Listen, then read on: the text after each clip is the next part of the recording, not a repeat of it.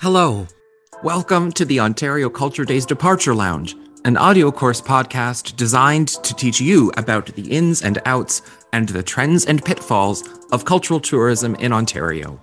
I'm your host, Shawn Newman, speaking to you from Toronto.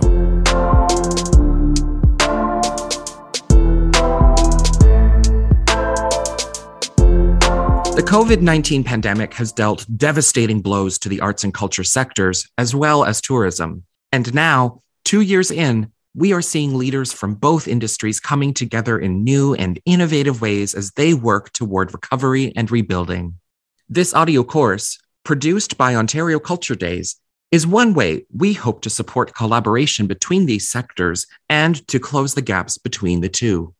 You might think that gaps between the tourism and the arts and culture sectors seems odd, and we agree.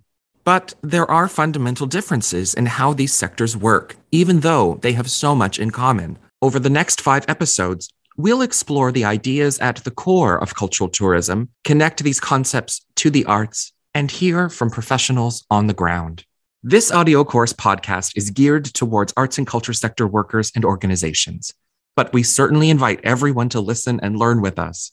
This podcast, its transcripts, and the resources referenced throughout are all available on the Ontario Culture Days website. Whether you are new to thinking about or working with Ontario's tourism sector, or feel like you want an inspirational refresher, the Ontario Culture Days Departure Lounge has something for you.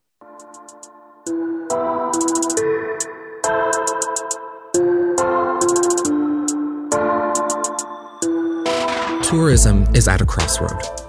The pandemic that quite literally shut down Canada's arts and culture sector overnight in March 2020 also forced us into our homes. It kept us from even connecting with our local neighborhoods. And while we have begun to enjoy gathering indoors for things like live dance and theater, concerts, and even weddings and social events, our ability to travel remains hampered. In fact, at the time of writing and recording this episode, questions about the ongoing impact of the disease and potential new variants remain unanswered.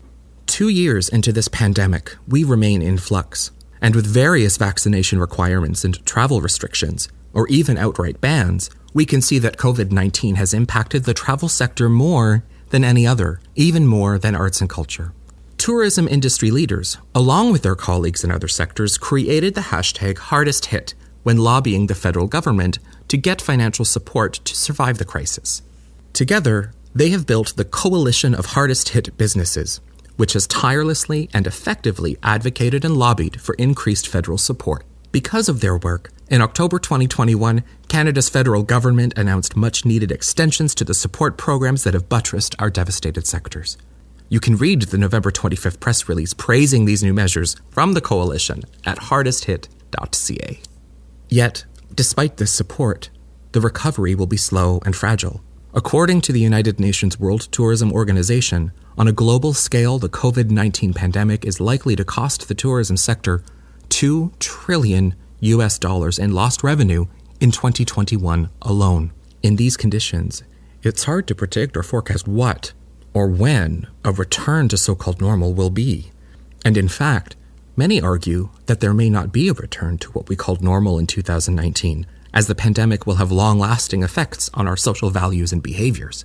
And as the arts and culture sector has experienced firsthand, the pandemic has catapulted conversations and activism about issues like systemic racism, ableism, and more into the spotlight. So, while some are saying that we might not return to normal, many are also saying that we simply can't. But is that a bad thing? We don't think so. Already, the pandemic has made many tourism experience providers and destinations rethink their purpose and mission. Of course, tourism has long struggled with issues like impacts of travel on the environment and climate change. The International Institute for Sustainable Development notes that annually, 7 million people die from poor air quality. Moreover, the environmental impacts of industries like tourism can reveal deeply embedded inequities related to race, class, and more. So, in a difficult context already heavily impacted by climate change, the COVID-19 pandemic has added yet another complex layer to working in and through tourism. Certainly, arts and culture organizations can empathize with how deeply the tourism sector has been affected by the pandemic. Whether or not our sector likes to admit it, We rely heavily on tourism. Consequently, any limitations to mobility, if not full restriction, means that gathering inside museums, performing arts venues, and more has been deeply impacted even when not completely forbidden. And as we have seen, one thing that has characterized the pandemic so far and has thrown a series of wrenches into arts and culture reopening plans is the pandemic's ebbs and flows as measured by the daily number of infections. When it seems that we are getting control of the virus through increased vaccination rates, another variant pops up. It wreaks havoc on society again and incites governments to reimpose restrictions on movement and gathering. These so-called waves are taking a toll on people's confidence in traveling, in gathering with others, and simply in getting out of their home.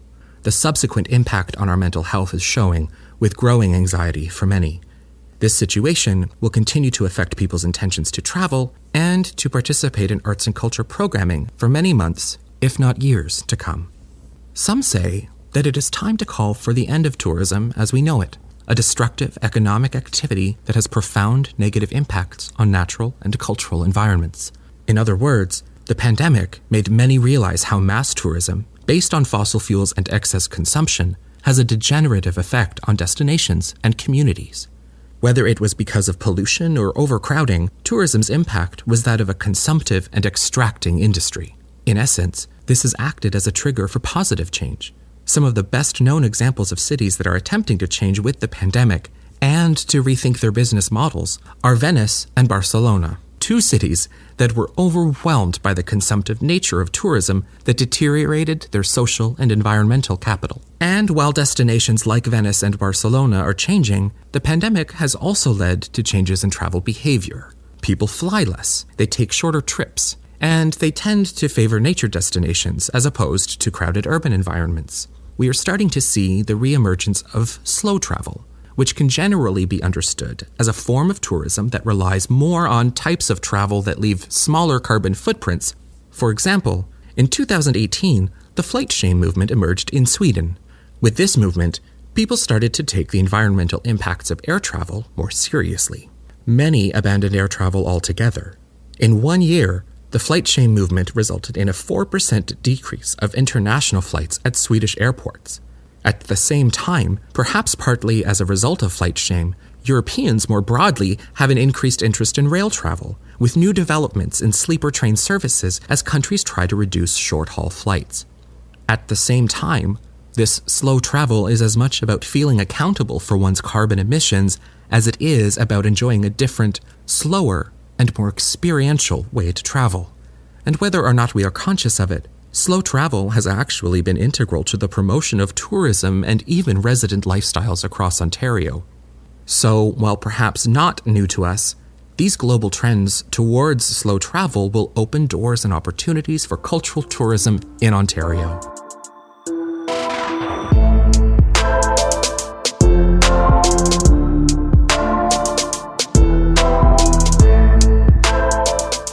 This brings us to regenerative tourism, a concept that will be the guiding framework for this podcast series. You might be more familiar with regenerative tourism's predecessor, sustainable tourism. For over 30 years, much has been said about sustainable tourism. Sustainability focuses on meeting our own needs without compromising the ability of future generations to meet theirs. And while this certainly remains important, some argue that regenerative tourism goes one step further than sustainability. If sustainability is about leaving an environment as it is, regenerative tourism is about leaving a destination or a community as a better place than it was before. In other words, tourism should contribute to improving destinations, making them better and stronger. With regenerative tourism, we move from a draining or extracting quality of tourism towards one that is restorative, one that concentrates on humanistic and ethical principles and is concerned with the effectiveness of helping communities and regions thrive. The term regenerative tourism was coined by Anna Pollock. For Pollock, regenerative tourism enables us to move beyond the difficulties presented by concepts like sustainability, which is based on restraint more than on restoration or growth. In seeing tourism as an agent of transformation, regenerative tourism is very much community-led. The tourist, and tourism more generally, are then tools with which the community can regenerate its local ecologies, from the environment to to health and well-being, to the local economy, and more. Regenerative tourism is a great opportunity for the arts and culture sector. As noted in the Ontario Culture Strategy, Telling Our Stories, Growing Our Economy, culture provides, quote, important social and economic benefits. It contributes significantly to our quality of life and economic development in Ontario, and it is an essential part of individual and community well-being, end of quote. These realities are also found in tourism development. So, with shared objectives between tourism and arts and culture to positively influence well-being and the economy, both sectors can work together to ensure the responsible restart of inclusive cultural tourism in Ontario. But the challenge is to collaborate and make cultural tourism relevant to and significant in recovery efforts. A key aspect of regenerative tourism is to include local decision-making, where local stakeholders are brought to the table. Together, everyone discusses and agrees on what is wanted in the community, what is of value to the community, and what the intended value of tourism might be. Some questions to consider are, how might tourism integrate with other economic development strategies? How much can the destination handle without seeing detrimental effects to the cultural, social, or environmental fabric of the community? In the words of Zita Cobb, the entrepreneurial leader of Fogo Island Inn, people in the destination need to ask, what do we have and what do we know? And can we put that forward in a way that's dignified for locals and creates economy and connects us to the world? These are essential questions to ask for any community. Finding and agreeing on answers is the key to successful tourism development. However, tourism can generate both positive and negative outcomes. Consequently, a collaborative approach between tourism and local communities, including arts and culture organizations, is necessary to generate outcomes that are beneficial to all. Together, these two sectors can enhance a destination's competitiveness or the ability to simultaneously attract visitors and increase tourism expenditure. This creates value for both hosts and visitors. We can do this while providing visitors with satisfying, memorable experiences in profitable ways that also enhance the well-being of destination residents and preserve the area's environmental and cultural capital for future generations. In addition to building partnerships at the local level and exploring key questions that include a diverse range of perspectives, regenerative tourism development strategies are infused with ethical and humanistic approaches. They recognize the limitations and abuses of current management strategies. In today's context of climate change, the pandemic, and the tourism labor gap, more than ever there is a need to adopt ethical and social responsibility principles to address human dignity and the promotion of community well-being. So, we can see that the core ideas and approaches of regenerative tourism reflect ethical values based in reciprocity, relationship building, and both self and organizational reflection. This means that ethical and responsible tourism are all about thinking through the consequences of tourism on the environment, on local people, and on the local economy. And together, we can plan to mitigate, if not prevent outright, any possible negative impacts. For those of you who are involved in making strategic decisions, consider the types of tourism products you want to develop and promote. This will help you to identify the types of visitors and tourists you want to attract. This process also imbues a sense of responsibility into drawing tourists to your community. Some destinations really benefit from tourism economically without sacrificing nature and culture because of some of the strategic choices that are made. If we think back to Zita Cobb's line of questioning, it's all about finding the adequate mix that fits the community or destination and its inhabitants. If we agree that we should favor regenerative and ethical tourism, we should aim at designing a form of tourism that will encourage both tourism businesses and tourists themselves to consider the impacts and ethical implications of their actions. Avoiding developing and promoting activities that would contribute to abuses and negative impacts in the community is difficult, particularly if you haven't worked with tourism organizations or supports before. In this podcast, we're going to offer you a host of resources and starting places to get you going.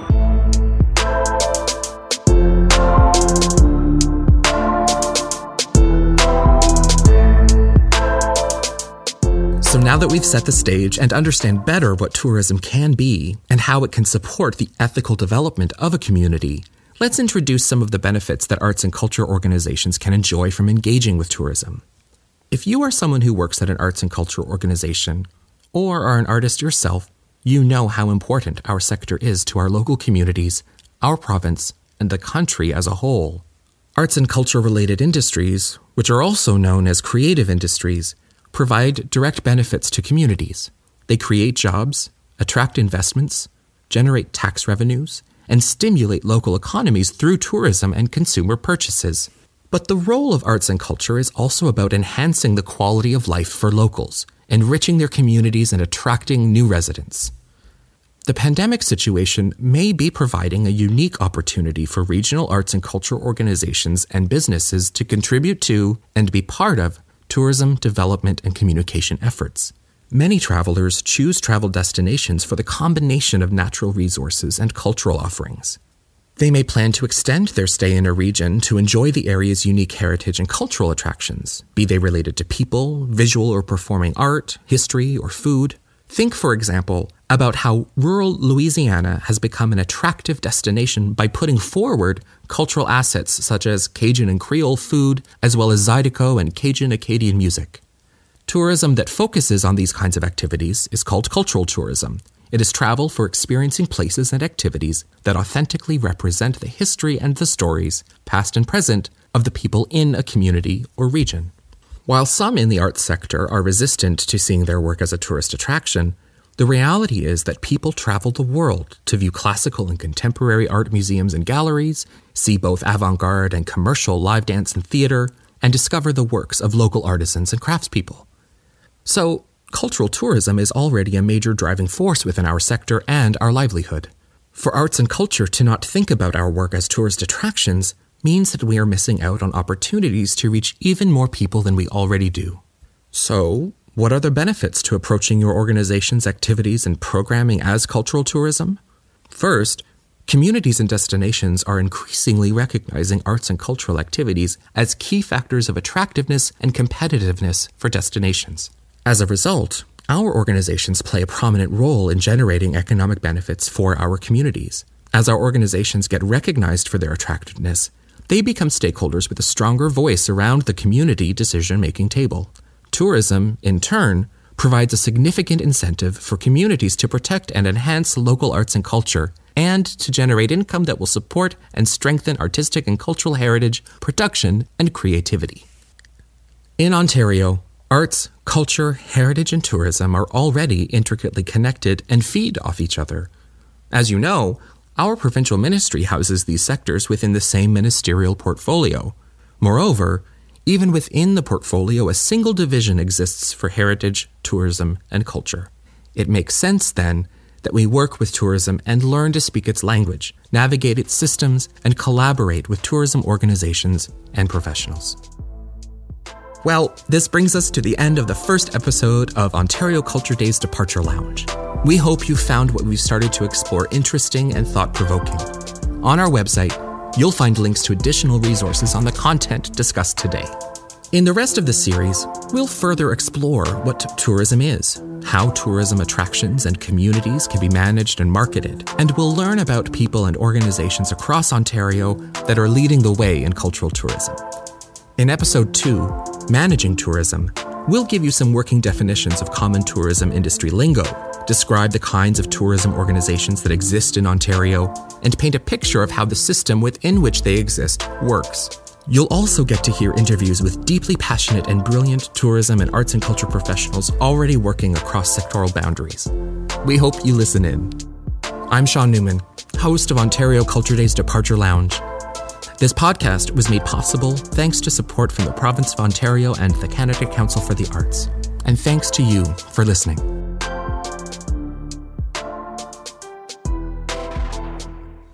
Ontario Culture Days is a province-wide organization dedicated to supporting the vibrancy of Ontario's arts and culture sector as a means of enriching our communities.